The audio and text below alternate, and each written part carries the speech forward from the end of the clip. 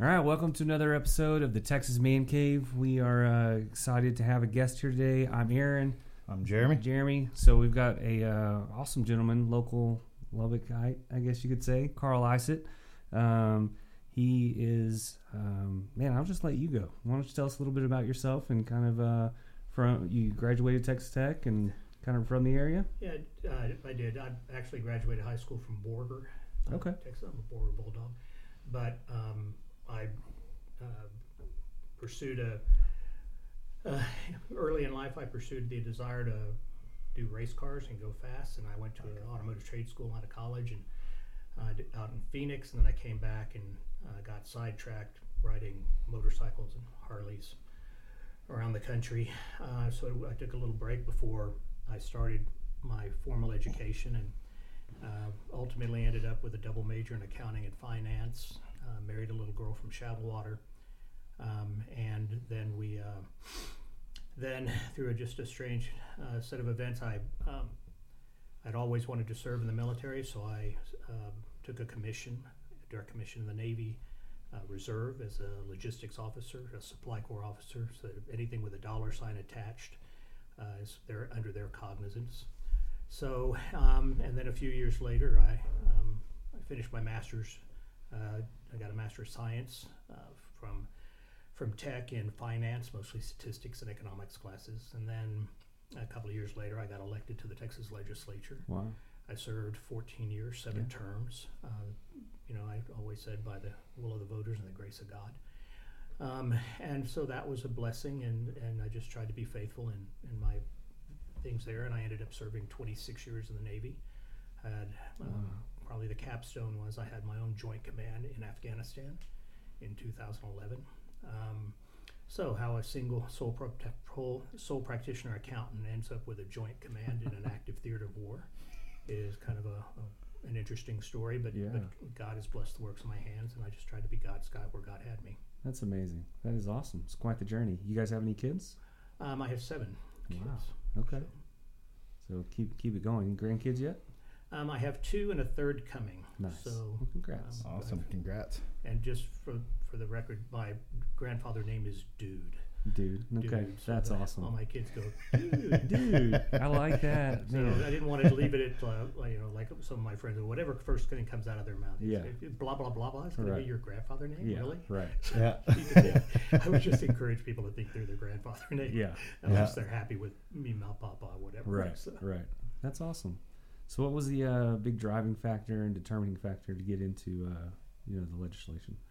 Well, it was, again, just a strange concatenation of events. As an accountant, I had some guys who I worked with and who had gotten involved in the Republican Party locally, the Lubbock County Republican Party, and they said that Texas Tech had become a system, and legislation had been passed in the previous session to make Texas Tech a system, and it looked like there was going to be that John Monford would become the first chancellor. And if that happened in this certain period of time, then probably one of the current state representatives would put their name in the hat to run for that, and that ended up being Bob Duncan. And Bob Duncan was my state representative. I knocked on doors for him when he ran. And I had never thought about, honestly to goodness, never had a conscious thought about being elected. Yeah. I was just, as an accountant, I saw the burden that was put on taxpayers firsthand when my clients would have to make decisions about taking their family on vacation or buying a new piece of equipment or paying their taxes. And so I had empathy for that. But anyway, but it just struck me odd. And I just felt like I needed to pray about it. So I prayed about it for a couple of weeks, which was weird. And I felt like God was saying, walk through any doors I open. So I got with my wife and said, you're going to think this is odd, but I've been praying about this, and I think we should pray about it. So we prayed about it for another couple of weeks, and we felt consistently that we should just see where God leads. So anyway, I called my friend who was the president of the chapter, I guess, and I said, what do you think? And he said, I think you'd be a great guy to do that. So he said, call the members of the board. I called all the members of the executive board of the party, all the precinct chairs. And except for one, they all said, Carl, if you decide to do this, because there were a bunch of if-thens to even have that opportunity. They said, but if you decide to do that, we're with you. So all those things happened, and exactly 12 weeks to the day, the Republican Party got together the executive committee for the 84th House District, and I took, there were 5 people came before him. I took 70% of the vote on the first pass. Wow. And they moved by acclamation exactly 12 weeks to the day before the election. Wow. And I had no money, no organization, and no clue how to run a race. I mean, it's just kind of like, okay, now what do we do? Right. Yeah. So they said raise some money. So so first was friends and family money, and we branched out from there. But I just stayed on message. Just I didn't have anything bad to say about the other guy. I felt I had so little money. I thought, if I'm going to spend it, I'm going to spend it on what I believe in. Right. And either people believe in what I believe in or they don't. Yeah. And so I won with 57% of the vote, something like that.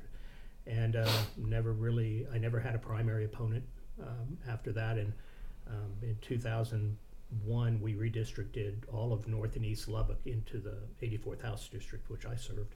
And because of the Equal Rights Voting Act, if you move any minorities, you have to take all of them under those rules, make it an opportunity district.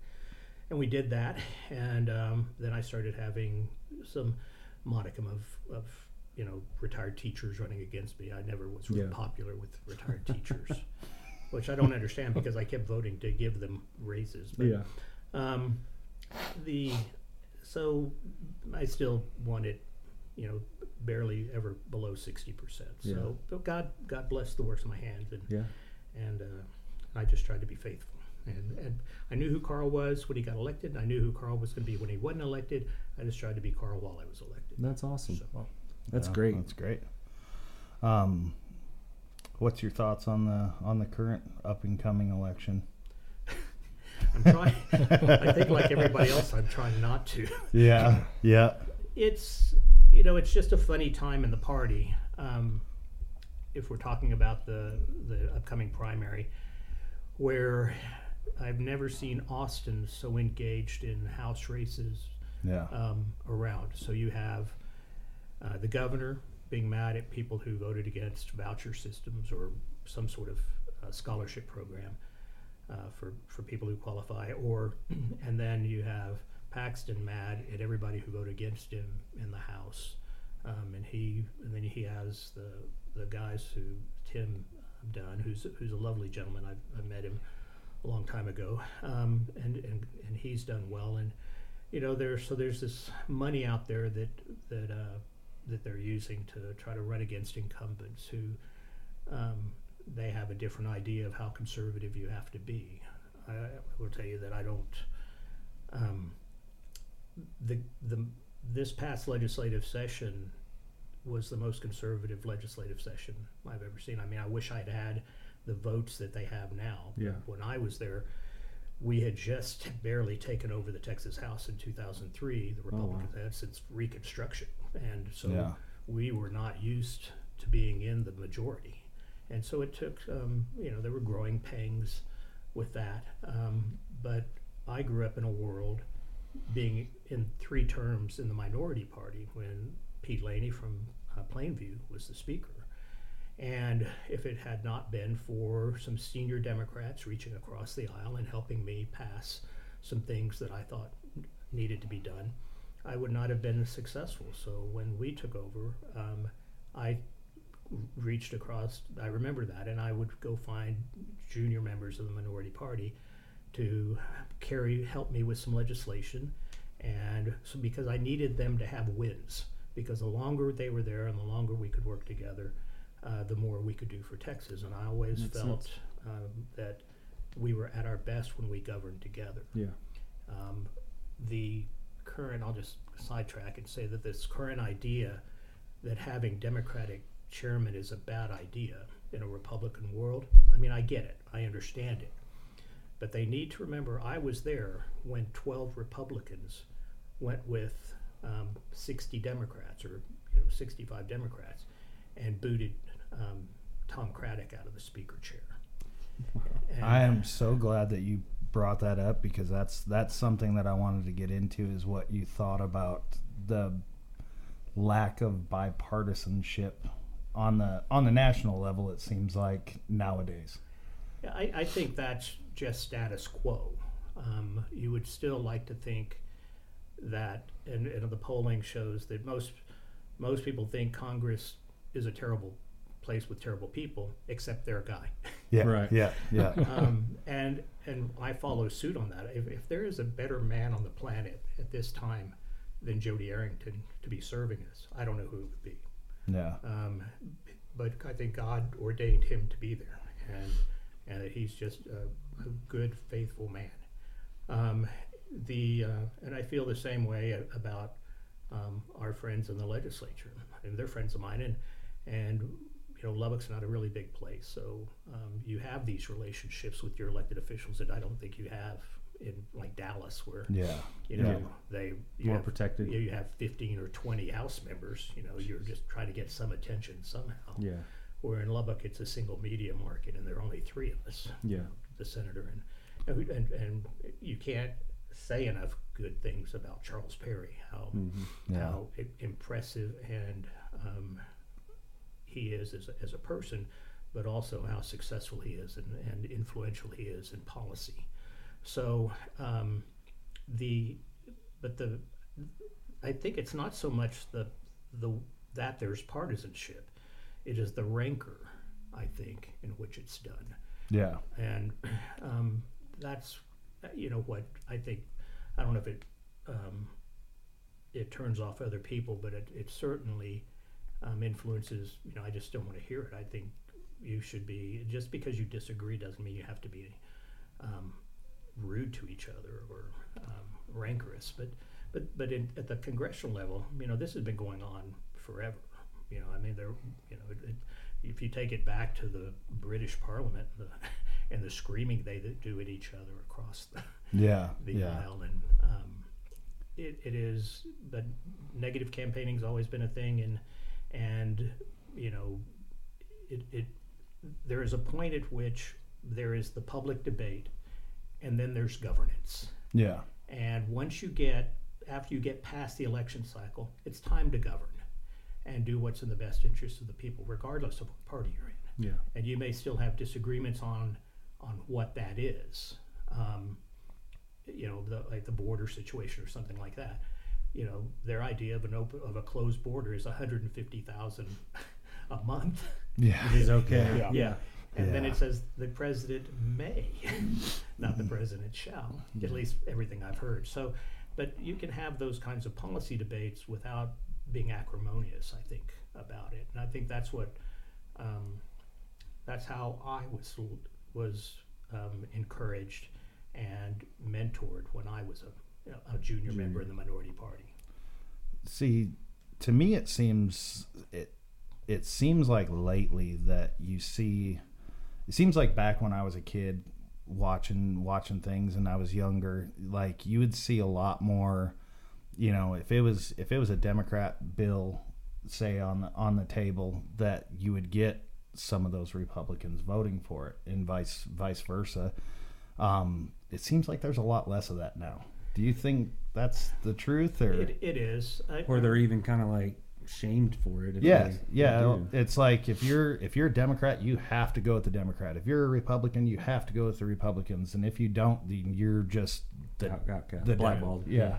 There used to be middle ground. Yeah. So if you look at the scale from conservative to or moderate to conservative on the right, and the conservative to liberal on the left, there used to be an overlap. Yes. Yeah. And now that overlap has gone. And yes. When you look at it, the most conservative voices tend to win primaries, and the most progressive voices win primaries on the Democratic side, and that's fine. I mean, it's what I'm a big believer in the system that people get what they deserve. Yeah. in their voting, but there is a divide there, and there's almost no room, if at all any, in the middle to work. Yeah. And I think that's unfortunate. There used to be, when I came in, there were all those good guys from, they were many of them were from tech, and but they were Democrats, old yellow dog Democrats, we would call them, but they were conservative. There, but then, they kept going. Their party kept going left, and that's why many of them have, left their party and joined ours.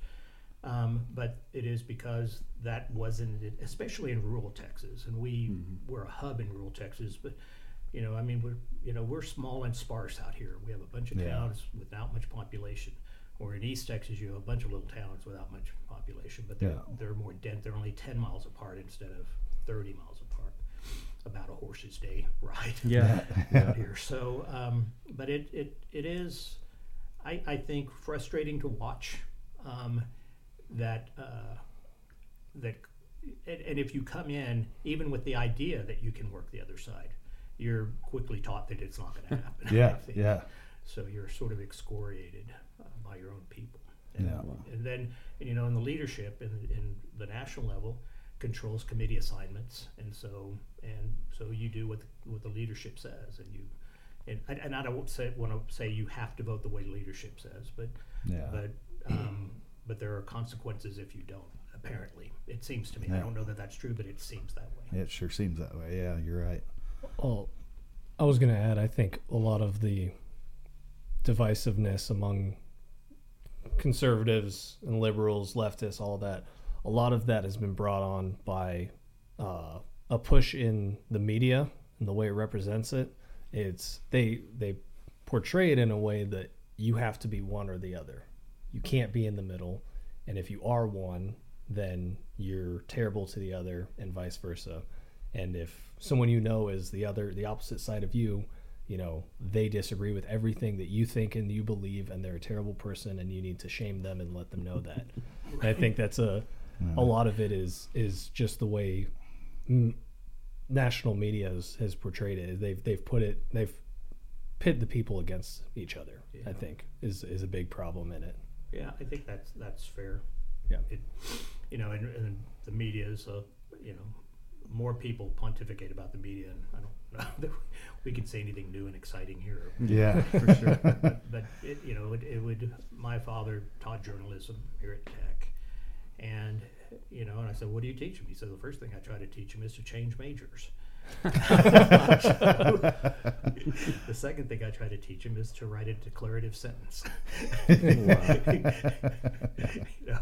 house is red. It's okay to say the house is red. Yeah. Well, on some days, and with a certain sun hitting it, looks a little more orange. Has an orangish hue. And we don't have orange in Lubbock. That's for sure. That's a complete non-starter. Right. Well, nowadays the house can think that it's blue, even if it is red. So you've got that to add. Self-identify as blue. Yeah. Oh man. Okay, that was bad. That was good though. So during your time, what was one of your proudest moments that you accomplished? In the legislature? Yeah. I don't know that any single event stands out. I think that redistricting congressional lines was very divisive, and the Democrats had been in charge for 150 years. Wow. So, and we took a lot of heat for that, but in the long run, the thing about being in the minority, I guess we had been beaten into submission, and we grew up at a different time, so we were gracious and we didn't break decorum, but we never yelled things at the speaker or things like that. And when the change happened, in the blink of an eye, men who were very influential were nothing. Wow. And if you were an up and coming, and I was, like my Democratic friends with whom I served, they were up and comers in the Democratic Party, and in a blink of an eye, they were nothing. And they were good men. Some of them were really good men. Some of them were very vitriolic. But it was just a sea change, and it took, I think, both sides a little bit of time to kind of figure out where the smooth water was. So, but I think that because of gerrymandering over those years, we took in '99, the Republicans took every statewide elected office in Texas. There was just John Sharp, I think, was the last one as comptroller, and then he ran for governor, or lieutenant governor rather. And so we, but yet even it going all the way up to 2003, we still had our congressional district was still Democratic control. There were still more Democrats we send to Congress. So the idea would be that we make the congressional delegation look like Texas, and so that was it. And it was brutal. I mean, it was over that remember the Democrats left town. Yeah. Went to Ardmore, Oklahoma, and we were stuck on the House floor, kind of wondering why we are being punished because they're not around. But in the minority party can be a vocal minority. They can use every parliamentary procedure to accomplish their goals, but they don't get to win. Yeah. And that was the ultimate outcome that at least I haven't figured out. I mean, by delaying or by getting enough sentiment behind them, perhaps you can win. But in those situations, my understanding of the rules is the majority. The majority is always going to win. Yeah. But so that was, I wouldn't say it was the proudest moment of my life, but I think it was the biggest singular thing. That, and we did some great stuff with tort reform. I laid the foundation. I introduced all the legislation back then about if the base of taxes goes up, the rate comes down, hold taxpayers harmless. Dustin ended up getting that passed. But I had that on the floor for 3 days, I think, one time. Wow. And got my teeth kicked in by the Texas Municipal League and Texas Association of Counties. And then everybody else who just plain didn't like me. So. Yeah. But it was, I was fortunate and blessed to get to serve when I did, because I have some very dear friends on the other side of the aisle, and they're still my very dear friends. Yeah. And so, and even my own party. I mean, I remember my desk mate saying, "Hey, Carl, my city doesn't like your legislation." I said, "Damn!" I said, "You don't represent a city, right? You represent the people who live in the city." Yeah. And you kind of need to think through that. Yeah. So. Yeah. But anyway, he was a mayor pro tem, so he was all about whatever the city wanted. So. Right. And that's fine. I wasn't.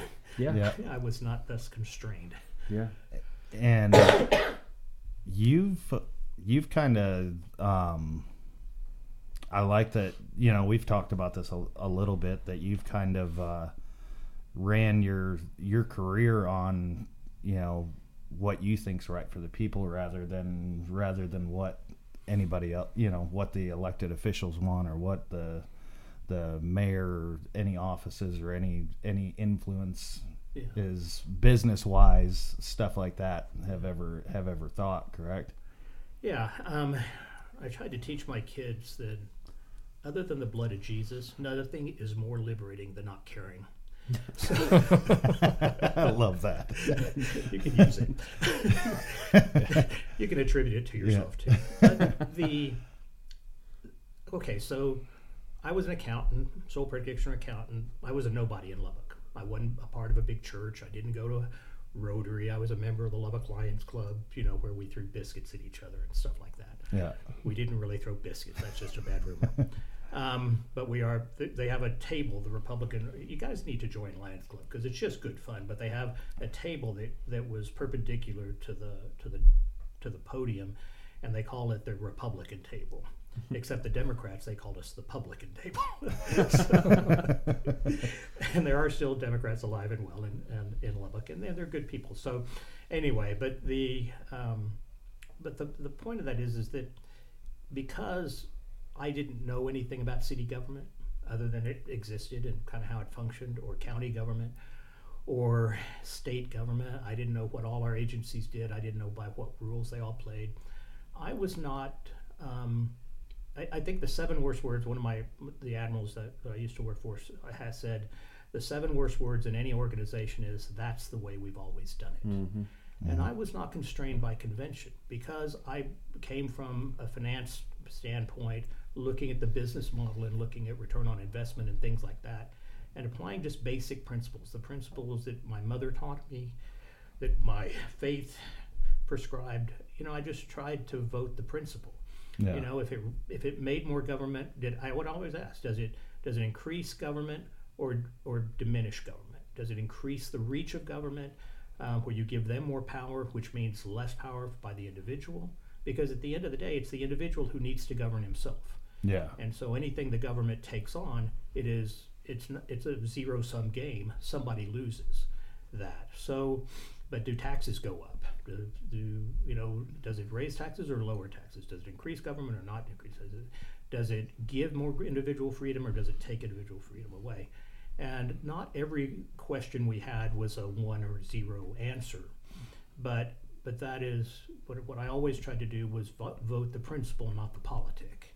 And I just believed that if for some reason the people at home would not have agreed with me on the vote I made, at least I could explain it. Yeah. If I voted the politic, I'd have to remember what the politic was. Right. Yeah. What the political answer was or how I voted. But this way, I set myself up to be taken out anytime the voters were tired of me, and or I didn't represent the feelings of the majority of the voters. But I feel as though I can remember really one bad vote, maybe 2.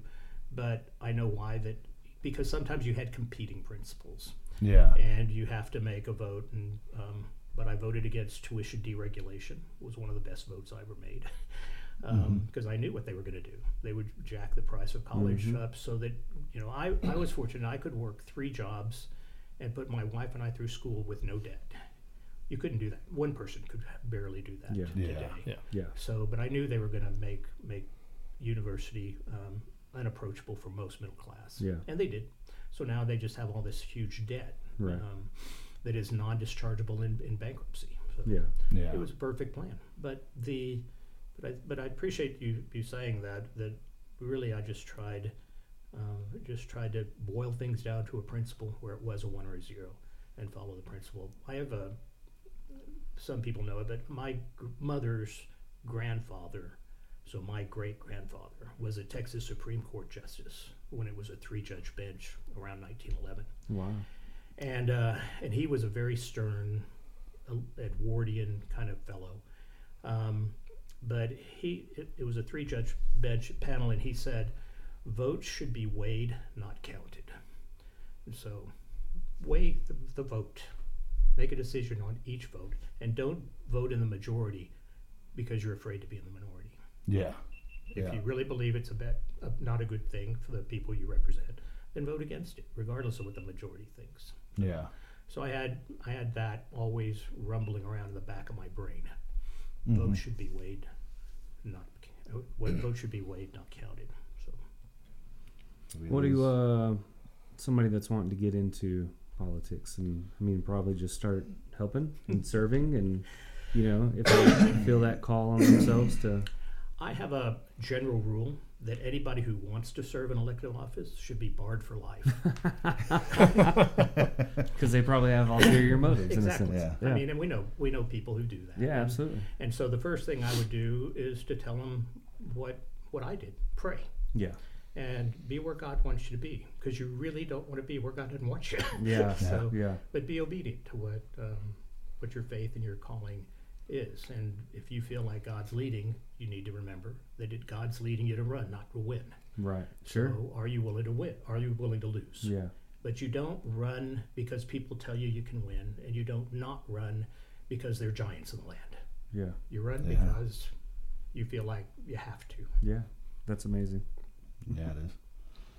Well, cool. Any other politic type stuff? Or one last one. Okay. One last one. Wait on it. Presidential race. What do you think especially what do you think of RFK doing as good as he is right now? Have you been watching any of that? Is he moving in the Democratic polls? He's running as an independent. Highest ranking independent so far ever. Wow. I think he's getting something like think he's somewhere in the neighborhood of 17%. That's enough to disrupt things. Yeah. So because he'll get the people. I guess what's frustrating, in our party now is that no one can cast blame on President Trump on how he governed. I mean, he did everything. He moved the needle on so many issues. Well, he did that. His Supreme Court justices were the reason that I, if for no other reason, you support him for that. But in immigration, he was right. He was right on Second Amendment. He was right on virtually every issue that we as conservative has always cared about. I cared a great deal about medical price transparency, and introduced legislation and continue to work on that. And he just told everybody, hospitals, start posting your prices. Yeah. And but so everything he did, but there, even with that, and maybe it's because of that, there are people in our party that dislike him. But you can't, I think, fault the way that he governed. And I think many of the things that are going on right now would be abated if he were president again. So in the big scheme of things, we'll just have to see how that affects the Electoral College. Yeah. And does that keep either side from getting plurality? Well, I mean, you'll get the never Trumpers. Yeah. On both sides. Well, Yeah. and I think that's what a lot of people are worried about. I mean, I'm even in the position that do I think I've always just not thought that he was the best Republican candidate because he never started down a Republican. Yeah, but I think he wasn't my first choice. Yeah. However, after he was a nominee, we don't have to be, but I was all in. We had to be behind him. Yeah. Justices and all of that, and he hadn't demonstrated any, bad behavior. He didn't do any, Bill Clinton stuff in the Oval Office, to our knowledge. So, those guys get away with it. Yeah. So. Well, I think he was kind of that, overlapping thing, and as it spread apart, he found himself going more conservative on that side of it than he was. Yeah, he was forced to. Yeah, so it seemed like. Yeah, I go to presidential libraries if there's one handy to go, and I was up in Boston a couple of years ago, and my dad studied up there when I was a kid, so I've been a Red Sox fan my whole life, and. We forgive you. I know. It was a long. The curse of the Bambino was real. But if you were to listen when we go through the JFK Museum, it's very. It's I want to say that it's elegantly done, but it is so well done with respect to his assassination. It's a very somber place in that part of the museum, but when you listen to his recordings, you would swear that you were listening to a Republican in a primary discussion right Yes. now. He was a classical economic theory guy. He wasn't a Keynesian who believes you can spend your way out of any business cycle, but he was very much what they call a supply side guy, which is classical economics, which is where I found myself after multiple degrees on the topic. So, but he was, regardless of what you think about Kennedy, and my family had serious thoughts about the Kennedys I won't go into here, but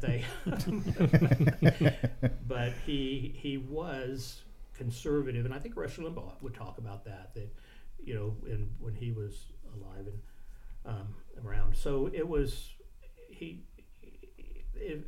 if RFK is going to go down that road, I can see how he could disrupt it. Well, and it seems like he goes. I don't know if you've listened to him much lately, but it seems like he references a lot of what his dad thought, and my dad used to do things this way, and he thought this way, and this is the way it should be, and and everything else. And I mean, he switched over from the Democratic Party to an independent because he's like, my views and beliefs don't align with them anymore, and they don't align with the Republican Party. And he's big on the anti-vax stuff. So it's I mean, my brother's the one that kind of turned me on to him big time, and I've been listening to a little bit of what he's been saying and everything, and he seems to have some really good stuff about him. The problem I think that I'm getting into with him is he is at that point that he's going to disrupt the election. Yeah. And he starts I can see it disrupting it as far as really going bad for the Republican side. Well, that's what H. Ross Perot did. Yes. So, you know, I mean, you said there's a point at which you just say God has a plan. Yeah. Right. Yeah. And you just Have faith. did I mention voters get what they deserve? Maybe not what they want, but what they deserve. Yeah. And you know, I think that, you know, I hope that more, you know, men and women of good character, and not by no means imperfect. I hope everybody knows that I'm just a sinner saved by grace. Mm-hmm. And I've made plenty of mistakes. I have one friend who says, you know, I commit enough sin before I put my feet on the ground in the morning to put me in hell forever. But you know, it is. I would like to think that more people are being called to serve, not see that it's a way to make money, or see where, you know, people will be respectful, and which means, you know, sycophancy, but it is really about serving and having a servant's heart as you go about it. So, you know, I'm just a huge fan of liberty. You know, my favorite period of American history is the you know, the War for Independence, where, you know, the writers say that the fire of liberty burned in men's heart. I want those people. Yeah, no kidding. You know, right. I want those people who know, because what the oath you take when you serve office is very similar to the oath you take when you're in the military, and that is to protect and defend the Constitution against all enemies, foreign and domestic, or the laws of the, you know, thing when in the elected office. But we pledge, you know, those guys pledge their lives, their sacred honor, their fortune and their sacred honor. I mean, when you read the Declaration of Independence, that's the last sentence or next to last sentence.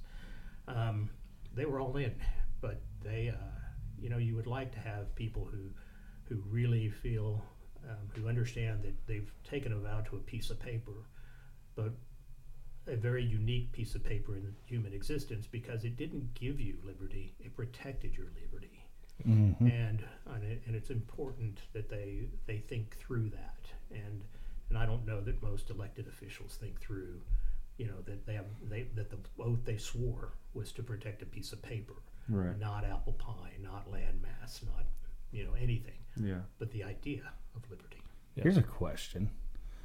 When you're elected any office, are you required to sit down and read the Constitution? No, nah, are you kidding? How can that not be a thing? I wonder how many elected officials can even tell you what's in the Constitution. That's probably why they go in there, because they don't make them read it. They have staff. Then they don't have to justify their actions. Yeah. But it is problematic, obviously. Yeah. So, but you know, to each their own, and that's, and while the system is flawed, it's still the best thing out there. Yeah, that's true. So, and traditionally, you know, a system that's based on, you know, Judeo-Christian values, and that is take care of yourself. I mean, like I said, self-governance is the real key, because if you govern yourself, you never have to have an interaction with the law. Yeah. Yeah. You know, if you govern, Christ expects you to govern yourself, and that's the template by which we got here. So you start taking away people's rights to govern themselves, like the vaccination deal or something like that. I think you start taking away people's individual liberty, and pretty soon you're you're going to have people who aren't happy. Mm-hmm. So, Well, Awesome. you talk about people's rights to self-governance, which I completely agree with, and vaccines, that takes away your own self-governance if especially if they mandate it and they force it. But another hot topic on self-governance would be something like abortion. I personally have my own beliefs on it, but I just thought about it. The way you talk about self-governance and all that, and that being the most important thing, does that fall under something like that, or do you think that's more of a personal and possibly religious thing that maybe the government should just completely stay out of? So this will get me never elected again, but not that I have any intention. Yeah, I was going to say, are you planning on running? Somebody He's announcing it today. Somebody called me and asked me if I would run for thus and such. I said, why would I do that? They said, well, because we really like you. I said, no, I don't think you understand. I'm really happy. Yeah. I was a single-digit handicap when I got elected. Yeah. Those days are gone. Yeah. I would say that if becoming pregnant is an unwanted outcome, then self-governance would say, don't get pregnant. Yeah. And there are ways by which you can avoid pregnancy, multiple ways to do that. So and I guess I should probably just leave it at that. Okay. But that if you had governed yourself differently, you wouldn't be in that position. Now, and that'll lead you straight into the rape and incest. Yeah. And that I think is, I think in those cases, those cases get really tough really fast. That's a really tough topic. It is, yeah. And I didn't want to go too deep into it, but it was the one that popped in my head. So govern the action, not the consequence. Yeah. So but I would say I think that we should never underestimate our ability to love. Yeah. Yeah. So Of regardless course. of the circumstance by which the baby is born, we should never underestimate our ability to love. Yeah. So, Okay. Good answer. Mm-hmm. just Very have to good back my way out of that one. Yeah. Very political. Apolitical. It's like you've done this before. No, it is, it's a 1 or a 0. Yeah. Yeah. Exactly. Yeah. Well, I understand you're an F1 enthusiast. I am.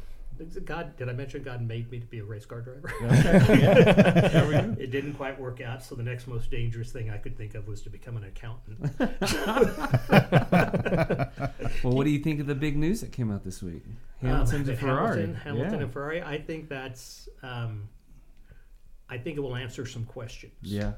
Like, the other drivers this early in like last season and this season would say Hamilton doesn't know how to race unless he's in front. Yeah. So Well, and you that could. was a knock on Hamilton, but he is a 7-time world champion. Right. Yes. So it's kind of like, quit being a hater. Right. Yeah. Yeah. But so when I've been to COTA, I think every race but 2. Nice. I think I was in out of country 1 and then fishing on another one. But I've always loved F1 racing. I didn't get to follow it for some years when all my kids were doing that, but now we try to go to any race we can. We went to Las Vegas with. It wasn't my kind of race. I probably don't know that I'll go back there because they wanted to entertain me. Right. I wanted to see a race. Yeah, it was a show. Yeah. So to me, the race was a distraction to them, Right. and they were a distraction of me. Yeah. So, Was it as much of a shit show as everybody said it was? it was when your car can suck a. Well, yeah. We won't even get into the we won't even get into the manhole cover. Yeah, when your car creates so much suction, it sucks a manhole cover out. Yeah. We were there. Drew and I were there, and it happened. It was frustrating that everything was in the middle of the night. Yeah. so that Oh, you yeah. could Right. watch. Right. Why don't they care when I have to get up at Right. 4:30 in the morning? Yeah, to exactly. watch a race. So then I was still getting up or staying up just to watch my American race, you know. But I didn't miss a race. I don't think I missed a live race all season. That's awesome. Maybe one by accident or something, but it was. But I would get up at 4 o'clock, whatever it took to see the race live. I got up and watched the race live, and I got to go to Singapore. When I was in the Navy, I spent a lot of time in Singapore. Have good friends over there, one of whom puts on golf tournaments for a living. So I went over there and got to play a lot of golf, and then got to see the F1 race. Got to see the race, red flagged or yellow flagged for a monitor lizard. Yeah. I'll tell you a story about monitor lizards, but we were playing at the Singapore Island Country Club, which is a Queen's course, and this was on one of my first trips to Singapore, and they Chuan, my buddy, we tee off, and there's this big lumbering thing comes out of the jungle, and I said, Chuan, what the heck's that? He goes, that's a monitor lizard, Carl. He's half Scottish. So he's Chinese with a Scottish accent. It's really funny. But he's a great guy and a pretty good golfer. So he said, but don't worry, Carl. When they're small, they're vegetarians. And I said, well, is that a small one? He goes, and he turns and he I was putting my club in my bag, and he punches the gas and takes off from me and goes, and they're fast too. Like chasing after your little dinosaurs. It was like a 7-foot long lizard. Oh my God. It was ridiculous. So anyway, so that wasn't a vegetarian. Then I was then I was told if the next time I saw him, what they did with that monitor lizard. He goes, the locals found it and ate it. Oh my gosh. The barbecue. But the racing part of it itself, I think what Red Bull's done and having Verstappen and Perez are when you're on. When they told us that the number 2 driver for Red Bull was on the bubble, and he was in second place right. to Verstappen, who was dominating everything. I mean, what else are you going to do? Dudes, I'm in second. I couldn't be any higher. Right. Yeah. So, yeah. But it was when that manhole cover came off, we pulled chocks and went back to the room because we knew they weren't going to race at midnight like they said. And then we found out the next day that at 2 o'clock they sent all the fans home and closed the track and then sent all their employees home and just so that the practice round happened with nobody watching. That's when people got really cranky about it. But rightfully so. But it was the race itself was as good a race as I think we saw all season. Yeah. So in terms of just racing. Right. I think that's what saved the weekend almost. Yeah. It was a great race. Yeah. It was just a plain great race, and that track was set up. But the way McLaren came on late in the season is, I think, hopefully foreboding of things to come. Now they're talking about being in the top 3, which means Mercedes or Ferrari has to. Right. Someone's got to fall off. Yeah. Yeah. But McLaren has a very rich race history, and so it's not unlikely. I think the 25 rules are going to be interesting with the new engines. Ford is coming back in, and who else? Peugeot is going to have an engine. So I think so. Yeah, so it's going to be interesting to see what they do. But I liked what the FIA has done in letting the have fatter tires and more downforce. I'm still kind of ambivalent about the passing gear that they DRS stuff. The DRS, yeah. Because that means if you need DRS, it means your car's not as fast as the guy in front of you. Yeah. So it does take away. It makes the racing better, but it's. I think if I were you, you'd always be in second place and wait for the end to make your pass. But, and then it just creates that whole train of them sometimes, where nobody can get by. You do anything. Cars are so competitive that it's. What is breakout. As someone who doesn't follow F1 very closely, get out. What? Oh. Mute his mic, please. What is DRS? Drag reduction system. So in the back, the wing actually opens up to allow more airflow. So they actually get 15 miles an hour more of speed. Yeah, it's But they have to be within 1 second of the car in front of them. Oh, okay. And there's only certain zones on each track that they have that. And so they build up energy. Well, I guess they have like a hybrid system. Yeah, that where they build up energy, and then you get so many times you get to use it. Oh, okay. And go and just go. But yeah, allowing your back tail to open up and let air flow through there and reduce your drag is, let everybody do it. I mean, let the lead car do it. Right. Yeah. Yep. But to have an advantage simply because you're the guy in front of you is faster than you. Right. Yeah. Yep.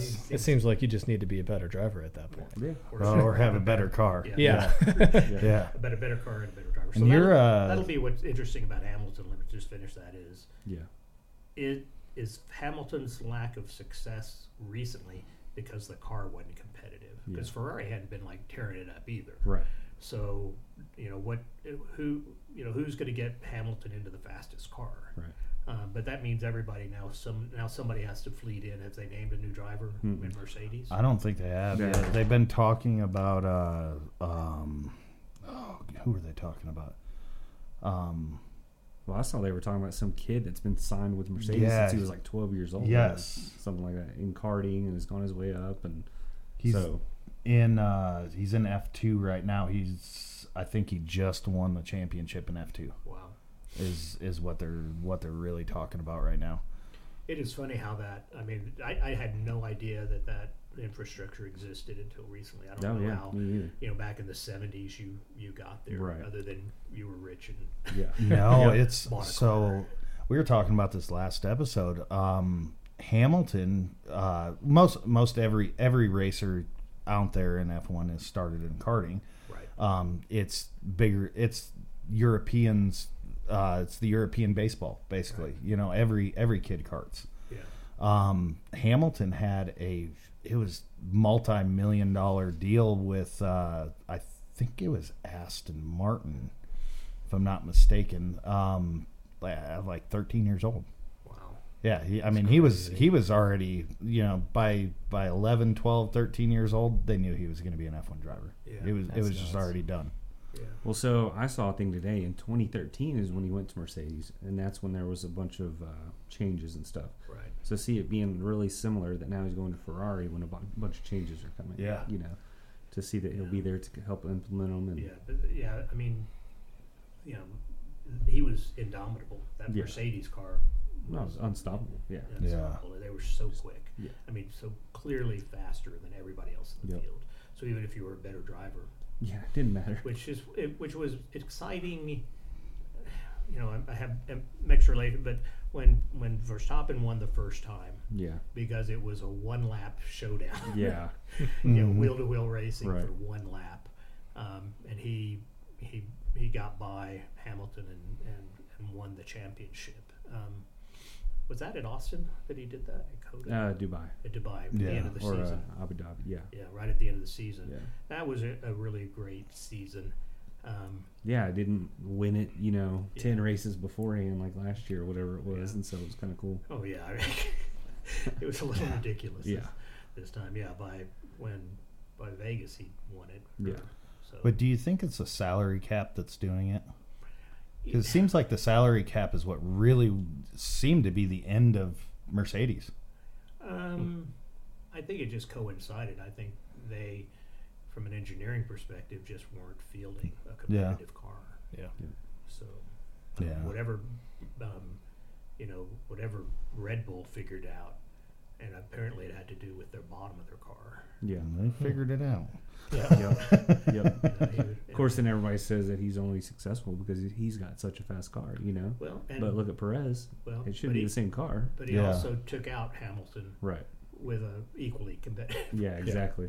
car. So it is, but but when you're winning F1 races by 25 seconds, Yeah. I mean that's impressive. Yeah. It doesn't matter. I mean, which means he could have a much slower car Right. and still win races. Yeah. So Yep. That's interesting. Cadillac. Dude. That Hurt. That well- hurt. I was happy about that. Well, so Andretti replied to their thing and said that the application stated 25 and 26. Well, they have said all along they have no, plans to race in 25. It's actually for 26. So when F1 came back at them, they were talking about 2025, and Andretti's been talking about 2026 the whole time. So he kind of fired back at them and said, like, nobody's reached out to us for a meeting. Like, we're ready to meet and talk this out. And so I don't think it's dead, but it's definitely going to take some more stepping stones. It seems like it couldn't be. Well, I guess it could be dead, but I mean, it's they've already put tons of money. Yeah. They've already got a freaking car that they're testing. Right. Yeah. I mean, how do you have such a team with such history, and even Mario winning, in F1, and like, it's crazy. Yeah, it is. When you think about just the engineering and how these cars are test beds for hybrids and right, and just how we new use technologies, how we use 2.5 liters to get 700 horsepower out of 2.5 liters. I mean, when I was turning wrenches, that was unbelievable. I mean, if you had a big block Corvette with a 430 horsepower 427, I mean, you were like a cat daddy. Or a guy in a Shelby or something. You're a cat daddy, and those were big motors, big engines going up and down slowly. Yeah. These are, when you read about, what car is it? It's the Bugatti. Yeah. It's what, a 16-cylinder car, little bitty W16 pistons going up and down. quad really fast. turbos. The Chiron. Yeah. I mean, it's amazing the technology and the ability that you have with, being computerized, that you can control the air and the fuel and get the timing right on that many pieces flying around. Yep. Insane. It's 7,000, 9,000 RPM. It's just crazy. Yep. Yeah. So, be good fun. Did I mention God made me to be an F1 Yeah. driver? Yeah. So I've lived my entire life outside of God's will. That's the only thing I can. That's awesome. Maybe you can take that spot in Mercedes. Yeah, there we go. So kind of a little bit off topic. Somebody pointed out to me today. They showed me this. Have you guys ever seen a Rush AutoWorks car? I don't think I have. Is like a Rush SR or something like that? Yes. Like Rush, like ROUCH. RUSH. No. It's Like Tom Sawyer. So it's a company out of Houston, and because I'm looking, we're already taking the steps. We've got 2-3 years to go before Gage goes from carts to cars, and but I'm still already researching it and stuff like that. Well, this thing is it's a 1-seat center seat car. Look at that thing. Wow. It's a 1,000 cc GSXR motorcycle engine in it, Wow. fuel injected. They're super low maintenance, super Parts light. available, like pretty easy. It's a for shifter, everything. shifter Yes. cart too, I think, with paddles on the Yeah, wheel. it's a paddle shifted car. 28,000. Well, that's a used For one. a used one. But even a new, I think he was saying today. A good option. Well, actually, I looked it up. The base model is $28,000, with about $8,000 in upgrades, which they suggest kind of on it. Yeah. You're at I think it's like 38.9 or something out the door on them. Is it street legal? No. No, it's a pure race car. But I mean, for somebody that's trying to go from Where do you What race it? class? Yeah. I mean, what Well, class did you race? so they've already got a series here in Texas. They've got 4 races annually in Texas, and then you can. They're testing them a lot in Crescent. They're testing them a lot at a lot of the local tracks here around Texas. I started looking at these things, and I was like, "Man, this is Have you because ever it's looked at tempting. the Ariel Atom. Oh, I've heard the name of that before. I heard that Burial one. Act. Yeah, those are sweet. There's one that was running around Lubbock for a while. They're extraordinarily fast. really." Yeah, you can Street legal, basically a race car. Yeah, It's a kit car that you buy, right? No. Oh, Well, it can be. yes, I have Oh, seen started- it. Like a it full started as a kit exoskeleton. car. Yeah. It started as a kit car, but what they were doing was like there was actually a dealership in Wichita Falls that Okay. would assemble them for you. But they started with like Honda engines in it, Mm-hmm. and the little Honda engines, and then they kept getting bigger and bigger. But the cars weigh nearly nothing, and they have 265 horsepower stock engines in them, and you can always tune them. So see, and that's kind of what we're doing with our vet cart. I haven't really said much to you about that. No. We've got a C4 that we're I bought it a year and a half ago or so. Haven't really done a whole lot with it yet. We just stripped it all down so far, but we're going to leave the windshield in it, the firewall. The rest of it's all going to be tubed and roll cage around it, and just put a bunch of freaking nitrous to that old 350 engine. We're going to put some QA1 suspension on it, some real good suspension, some really good brakes, and we're going to go out and autocross it and drag race it, and it should be essentially it should American be fun. Yeah, it should be like 2,000 pounds, and it'll still get beat by a Subaru. Oh God, right? Get dusted by a Subaru. No, this thing is. I mean, at 2,000 pounds, these things are. It's basically a go-kart with a V8 engine in it. I mean, and once we get it stripped down, we can put as wide tires as we want on it, front and back. So we just haven't done much with it yet. But no, it's that Rush car is. I mean, as far as entry-level racing goes, it's it's tempting. We were looking at. I mean, most kids in America either go to Formula Mazda or Spec Miata. And Spec Miata, this is kind of the turning into the alternative of Spec Miata. Everything Spec Miata is hand built in a garage usually, stuff like that. They're having issues with safety and breakdowns and things like that that these don't have. Formula Mazda, it's huge around Texas here, just because it originated in Crescent. So I mean it's that they're really pushing to get a whole series going nationwide and stuff like that. And the big thing that we're looking into is what the age limit's going to be. Spec Miata, I think you can, or not. I'm sorry, Formula Mazda, I think is, if I'm not mistaken, 14 years old when you can start doing that. So. If the age limit's a little bit less on something like this, we might lean towards something like that, Yeah. So I've ended up on racecars.com. So race-cars.com. Here's the 22 Porsche 992 GT3 Cup car. It's only $305,000. Yeah. Only. Yeah. Wow. And it better not be your last 305. Yeah. That'll get you the car, but it ain't gonna get you very far on the racetrack. But I mean, second place in the Pro Championship and has 7 Carrera Cup wins. So that specific car, yeah, wow, at only 300,000. Yeah, that's. Oh wait, there's more. Yeah. Now how much would you pay? That's cheap racing these days.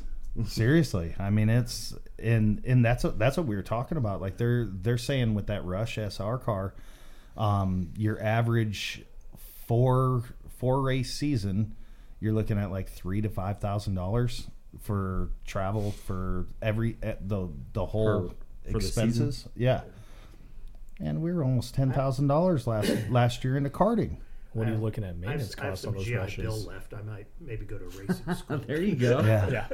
Start getting your racing license. I mean, you can't race F1 without a license, so might as well make it happen. Get my laps in. Yeah, That's a Formula. I think that's a Formula Mazda car right there. Formula Ford. Oh, okay. Different series, but very similar cars. Yeah. It just has timing chain problems. But it's fun to see that racing's alive and well in America. Yeah. Well, that's what we were talking about last episode. Actually, is just the difference between looking at Europe's racing scene compared to our racing scene, and it's like, yeah, speed is money is speed. yeah. So, and you get to that level where their parent, my dad was a college professor, so it's not like I was gonna, they didn't pay people to play with me. Yeah, I can't even tell you how many tens of thousands of dollars I had tied up in cartwheels. But it is and with SCCA racing and just the sport, the cars I own are kind of used for that a lot. I have this urge to. I still have a '64 TR4 Triumph. I hope in the paint shop they still have it. I haven't seen it in a while, but there is, because I run with guys who modify cars. My friends down in Houston that they just did this gorgeous '63 Corvette, and put a lot of money into it as a show car. But he drives it. But it's but they retro mod so many cars. It's kind of like why don't we just put a little small block in it, and then but then it loses to me maybe some of the flavor of it being a little British sports car. Now if you're talking about maybe a turbocharged Subaru engine in it, we could maybe talk, but maybe keep it in something in the 300 horsepower range. But it would. But then your problem is I really like the wire wheels. Now you're talking about spinning the wire wheels. So it is. Do you how much of the classic look do I want to maintain and feel of having a truly classic, accurate car, or do I just want to have fun? Right. And what travails with the Alfa Romeo. Like, why do you even keep that engine in there? It is nothing but trouble. So, but I love my Alfa Romeo. Yeah, it is a cool car. You haven't do that it car. Is, and I need to see it someday. I saw there was a yellow one in Borger, Texas in 1975. It was a Graduate, which is the low base model of it. But it was named after the movie The Graduate. And I just fell in love with the lines of that car, and the urban legend is that was the last car Pininfarina penned himself. Oh wow! He drew that car. That was the last car he drew. So it has a sentimental value to me. So when I got back from Iraq, there was one for sale here in Lubbock for like $4,500. Wow! And I thought, I deserve that. Yeah, why not? And I think every man should own a red Ferrari or a red Italian sports car at some point in their life. I like it. And then drive it like it's a red Italian sports car. And I'm sure I annoy a lot of people. Now they know who I'm going to be. What the hell is that? I think that's an Alfa Romeo. But I love driving, and I love the story of the car. But I've always loved the lines of the car. And so when I had an ability and a modicum of money to buy it, it was a pretty solid car. And I found a mechanic in Austin that would specialized on it or trained on it in the 80s, and so he could keep it running for me. But he's kind of getting out of that, wanting to do that. He wants to spend his time working on Ferraris or his own stuff. But and he has 2 or 3 of those. But anyway, it's a special car to me, and even though it's not a show car, even though it's it's one of those cars it's a driver 10 feet away it looks great, and it's a great driver, and I enjoy it. My little MGB is a great driver. Now those are fun cars. Running. So we finally got the right distributor in it. Oh wow! It was a wiring nightmare. We got that thing so figured other than out. keeping these guys with the lights on, right, being 90% of their gross profit for 2023. So I'm getting to the point where I'm going to have room in my shop, and I can start turning wrenches again myself. But there is this, what I do with my TR4 is, it's an Italian design, Bachelor, whatever his name is. He designed the car, styled the car with a British engine in it. And so it's a car that I've always thought was really beautiful, had really beautiful lines. And I just like having cars that the working man could afford. Yeah. And I'm a big believer in drive it to work on Monday, race it on Sunday, drive it to work on Monday. Yeah. Mm-hmm. Yeah. Remember, you guys are too young, but like the Nissan 510 in the 70s, they were a great class car, and just little hot rods, and have the story of the Mini Cooper and people racing those things. So it's just funny to see in some races you have a mini, and a Corvette is trying to get around it. Or right. Something like that. So, Yep. Good fun. Good, clean fun. Yep. So. I think a lot of times when it comes to something like that, it's the sentimental value is played in part, or plays a large part in just the fun of driving it, even if it's a slow car. For me, it's my 96 Corolla, and that's because the history of the Corolla and the history of Toyota and those in the Japanese circuit racings. Right. It comes with 100 horsepower to the crank, if that, but it's one of the most fun cars I've ever had, and especially growing up in Colorado in the mountains. That little front wheel drive car just it goes, and it's fun. I get beat by everybody, but every time I get in that car, I'm never frowning in that car, and it's just a Corolla. That's how my cars are. They just make me happy. Yeah. I don't drive them in the rain. If I have to put the top up, then why do I have a convertible? Yeah. So. Well, and that's why I got a Subaru for snow and rain, and I'll beat the hell out of that thing. And it's got an oil leak, and I just dread pulling the dipstick out every time, because once I find out how much oil is on it, then I know how much oil is left in it, and then I gotta be conscious about whether it's gonna blow up again. And, right. But that little Corolla is just. And it's been in my family for a long time. It was my father's, and then my sister's, and then mine. And I taught myself how to drive a manual on that car. And it was the first car I started modifying. And it has a lot of value to me. And I mean, I could be given any car right now, and if I had to get rid of one, I don't think I could get rid of that 96 Toyota Corolla. I taught myself how to drive a standard. I was 14 years old, and my dad was teaching at El Paso at UTEP, and I had been arranged to take care of a dog across town. Yeah. Just but it wasn't like across town. It was about 2 miles over there, and it was raining one day. And I called my sister's best friend, who lived about 2 blocks away, and I said, "Hey, can you take me over to this house? I need to go take care of that."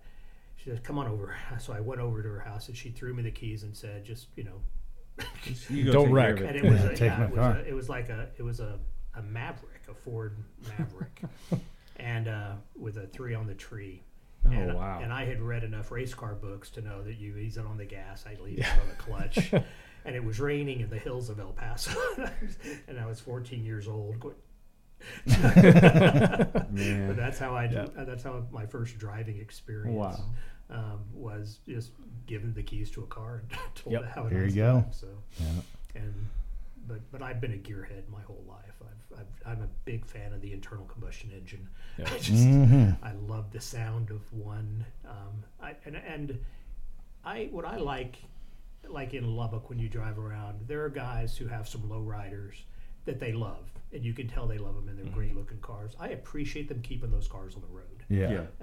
I appreciate at some level the guys who keep Model Ts on the road, because they love cars. They love that car. And that's maybe the car they have. And my first car was a 1956 Pontiac Star Chief. It was the only things that it didn't have. There was an optional tri-pack, and had spotlights. It did not have spotlights or a tri-pack. But it had a big four barrel, and it had a big oil bath filter up front, and when you hit it, it went whoo, and it was just a great car, and you could sleep 6 in the trunk. Actually, you could put a circle there and land helicopters. It was just this beautiful. It was my grandfather's car, and he wouldn't buy a car until he could pay cash for it. So in 1956, he walked around the corner. It was like literally a block away to the Pontiac dealership in Breckenridge, Texas, and he bought the nicest Pontiac Star Chief he could buy. And then he died of colon cancer. Oh, wow. So I got the car in 1973, I guess late 73. Wow. My grandmother gave it to me, and I love that car. That's cool. Awesome. That is cool. I started in auto mechanics as a sophomore in high school. My college professor parent, my brilliant mother, let me turn wrenches. I guess they thought I wasn't going to amount to anything, and I needed a trade to fall back on, because I clearly wasn't going to make it as a student. And I don't blame them. Because I didn't care. I was that kid that didn't care about. I mean, I got all the English. I mean, I don't know if I ever told you, but when my friends' minds were turning to mush in the summer, my father made us give a written and oral book report every Friday. Oh my Really? God! Wow. So I'd had about all of the English language. Wow! But I could fail every class, but if I made a B in English, it was over. Really? I was done. Yeah. But it did teach us. I think we all became lifelong learners and voracious readers, and that has served me well. Yeah. Obviously, to be able to read a lot. But it was just, even with that upbringing, I had this love for cars. My parents let me do it. Yeah, And so, yeah. And I still love cars. Getting back to F1 real quick. Oh man. Favorite team? I think I'm still in the Red Bull camp with McLaren, a really close second. I'd love to see Williams get competitive again. Because you're a big Aston Martin fan, aren't you? I am an Aston Martin fan. I'd love to have one. Yeah. I'd rather have a McLaren. yeah. But the Aston. So, did I show you pictures of what I drove? Yes. The Bentley Speed. Yeah. So it's a car. Yeah. Yeah. It's a serious car, and my friends let me drive it. I can't afford a car like that, Yeah. so it's fun to get to drive it. Yeah. When you have those opportunities. But a car that does 0 to 60 in 3.5, they weighs 5,000 pounds and does 0 to 60 in 3.5 seconds. Yeah.